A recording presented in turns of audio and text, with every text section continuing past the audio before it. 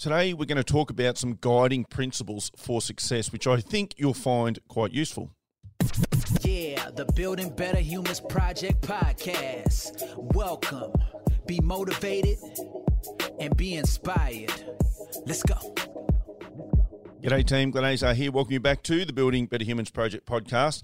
I'm fresh off the plane, which is kind of exciting these days, I guess, from Aussie 10 Peaks, which I did with the O'Brien's Vermont group. So they're plumbers and electricians that I work with in Melbourne. I've done quite a bit of coaching with. I've done a bit of adventure with. First day was hectic. The weather just smashed us. We ended up going up Kosciuszko and you could not see 20 metres in front of you. The next day we had phenomenal weather, like just this beautiful sunshine. You could see as far as the eye could see, literally. It was just stunning, sensational, and we hit Kosci again, amongst the other peaks, of course. But again, it reminded me that adventure is the best personal development in the world because you just have to face up to whatever nature throws your way. You don't get a choice in it. All you get a choice in is your attitude and how you respond to the things that are happening around you. And I've got to say, the team at O'Brien's Vermont just responded phenomenally. Really good group of people. It was their leadership team, business owners, and a friend of theirs. And we had some great conversations out there, a lot of lessons learned. And they just had a really good attitude, which is really important when you're out there facing the elements. You don't want to be surrounded by people who are kind of negative and struggling and bringing other people down. And I guess, again, that's a bit of a metaphor for life, right? You don't want to be surrounded by those people in life when you're struggling either. One of the things I teach to everyone from school-age kids through are what I call the guiding principles to succeed. So if you want to succeed at something, these are what I now call 7 guiding principles because there used to be 6, but I added the last one on recently. And I've spoken about these some time ago on this show, and I get there are a lot of new people on the show these days. The numbers have jumped quite significantly. So I just want to share this with you. If you've heard it before, it never hurts to have this stuff re-embedded so we can get focused on making our life as good as it possibly can be by focusing on ourselves and the way we're responding, interacting with the world, etc. So the guiding principles, and number one for me will always be number one for me, and it's accountability. It's about the fact that whatever is happening in my life, it is my responsibility to find a way to respond for a positive outcome. Nothing's happening to me. It's not someone else's fault. It's not society. It's not the current economic situation. It's not what's going on with COVID, because those are all things outside of my control. As soon as I can learn to only really stress about or work on the things that I can control, then I've got some level of control. If I need you to do something in order for me to feel a certain way, then I'm constantly relying on other people to take actions, and I've got no control over them. So no matter what goes on, what's your role in it? What could you do differently to get a different outcome? That's accountability. It is literally never looking for someone to blame. It's never looking for excuses, and it's never denying that it's happening. You are never below the line if you're using proper accountability. Number 2 is to be persistent and consistent. You've just got to keep showing up. Now, you might not be getting the result you want right now, but you're not going to get that result if you quit either. Now, there's a fine line here. It's about knowing when to give up on a certain goal. Maybe the goal changes. Maybe you've changed over the years. Maybe it's not your goal anymore. And we've spoken about that a few weeks back. And I'm not suggesting keep doing something that's not working, but be persistent and consistent in the way you show up. Because I know in the 11 years since I've been out of the military, I haven't always been on the exact same path I'm on now, but I'm pretty much the same person, just with some growth. I'm very, very consistent. I show up day in, day out. If it's worth my time, I give it the energy that is worth, because my time is valuable and I'm always showing up. And a lot of society will quit as soon as things get tough. And that's not how I'm wired. And I think that's why I'm able to really enjoy my life. Now, am I successful? I don't know. Like, I feel successful financially, of course, with COVID and the way it's affected our businesses. If that was your only metric, maybe not. But if you look at the metrics of enjoying your life, never feeling the need to hit the snooze alarm, never waiting and hanging out for the weekend, then yeah, I think I'm fairly successful. So being persistent and consistent pays off. That ties into number 3. Know what your passion is. Now, you don't have to do your passion for work, but know what you're passionate about, because that's how you're going to fill your spare time. I've run into many people in my coaching journey who hate what they do on the day-to-day, and that's okay, but then they also do nothing in their downtime. because they're so exhausted from the hate that they have for the day to day that when they get home, it's just like flopping onto the couch, it's having some dinner, watching some TV, go to bed, get up and do it all again. And the weekend is just about a little bit of this, a little bit of that, and oh my God, the weekend's over and I'm back doing what I hate again. If you know what you're passionate about, you can start to fill your weekends with the thing that you're passionate about.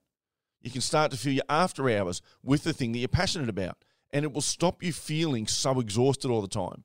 So yeah, it's great to do what you love for a passion and work, which I get to do, but I'm also understanding that not everyone has that.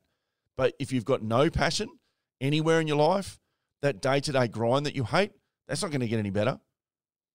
Number 4 is to find a mentor. Now, you can find mentors in the flesh. You can find people to sit down and have coffee with and talk to that make you feel good, that you can share ideas with, that can give you a bit of constructive feedback on how to make maybe some different decisions, people that you respect and who you trust, and you trust the intention that they give you advice with. There's nothing in it for them. You can certainly find those sort of mentors. You can find mentors through podcasts like this, through reading books, through getting involved in groups. There's all different ways that you can find a mentor. And it doesn't have to be around what you're working on. It doesn't have to be around what you do for a living. It could be around parenting. It could be around exercise. It could be around any area that you want to improve in your life. Find someone that can mentor you to get there. You don't have to make all the mistakes yourself. Other people have made mistakes. I know I've made plenty, and that allows me to help guide people based off my experience. Now, if you want to go make all the mistakes yourself, go for it. You've got a lifetime to do that. There ain't much fun in it. Number 5 is to find or build a support group. So if you're looking for an answer to something, I could almost guarantee someone else is looking for that. If you can't find a support group for something that you're into, then build one and let's see who comes into that group. Because off that, you're going to find mentors. You might become a mentor. Being a mentor is incredibly powerful. You accelerate your own learning and your own journey very, very quickly by mentoring other people through challenges that they're experiencing. Plus, it's quite empowering when you watch people get a result at the other end. Number 6 is to be whole in your approach. Now, for me, what we call the 4 pillars of the solid human foundation is planning. So I'll go back a step. It's mindset first, hence this podcast. It's mindset, the good stuff you're putting into your brain. It's then planning, so you know what it is that you're trying to achieve in life.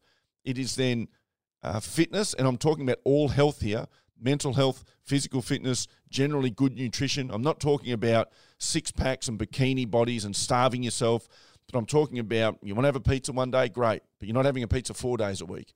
It's about knowing how to look after your body optimally, but still experience life at the same time, because we've all met those people that are super extreme about their body, and I don't know if there's that much fun in that. I used to go out with a girl that was like that. It wasn't fun because everything was built around eating and around timings between meals and around what sauces you could have on certain things and reading through ingredients lists, and it was 24/7, and she was most certainly getting the result, but there wasn't a lot of happiness in it.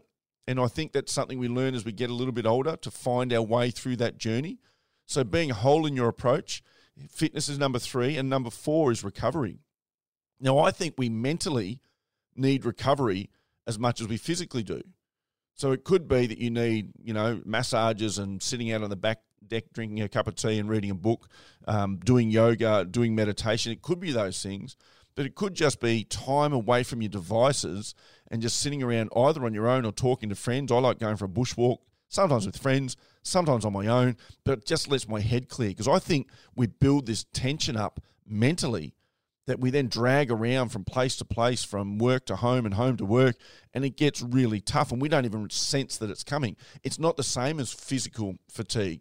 You know when you're tired, but with mental fatigue, I think it just gradually sneaks up on people. We start getting snappy when we know that we shouldn't. We start being unreasonable, and those are all issues, obviously.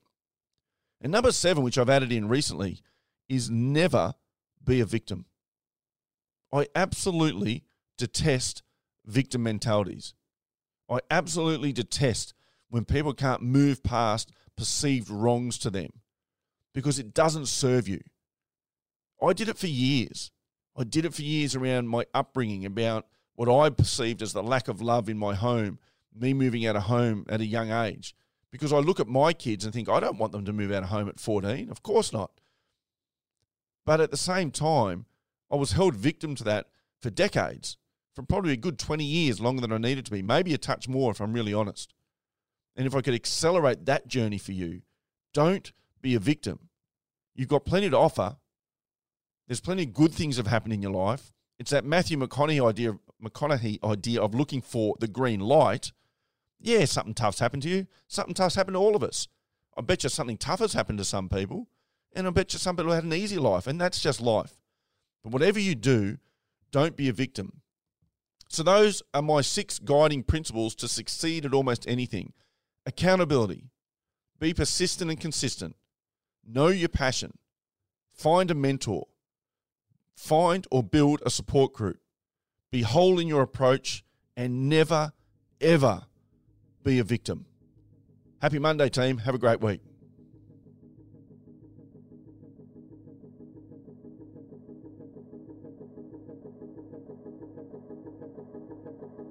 Thanks for listening to this episode of the Building Better Humans podcast with your host, Glenn Azar.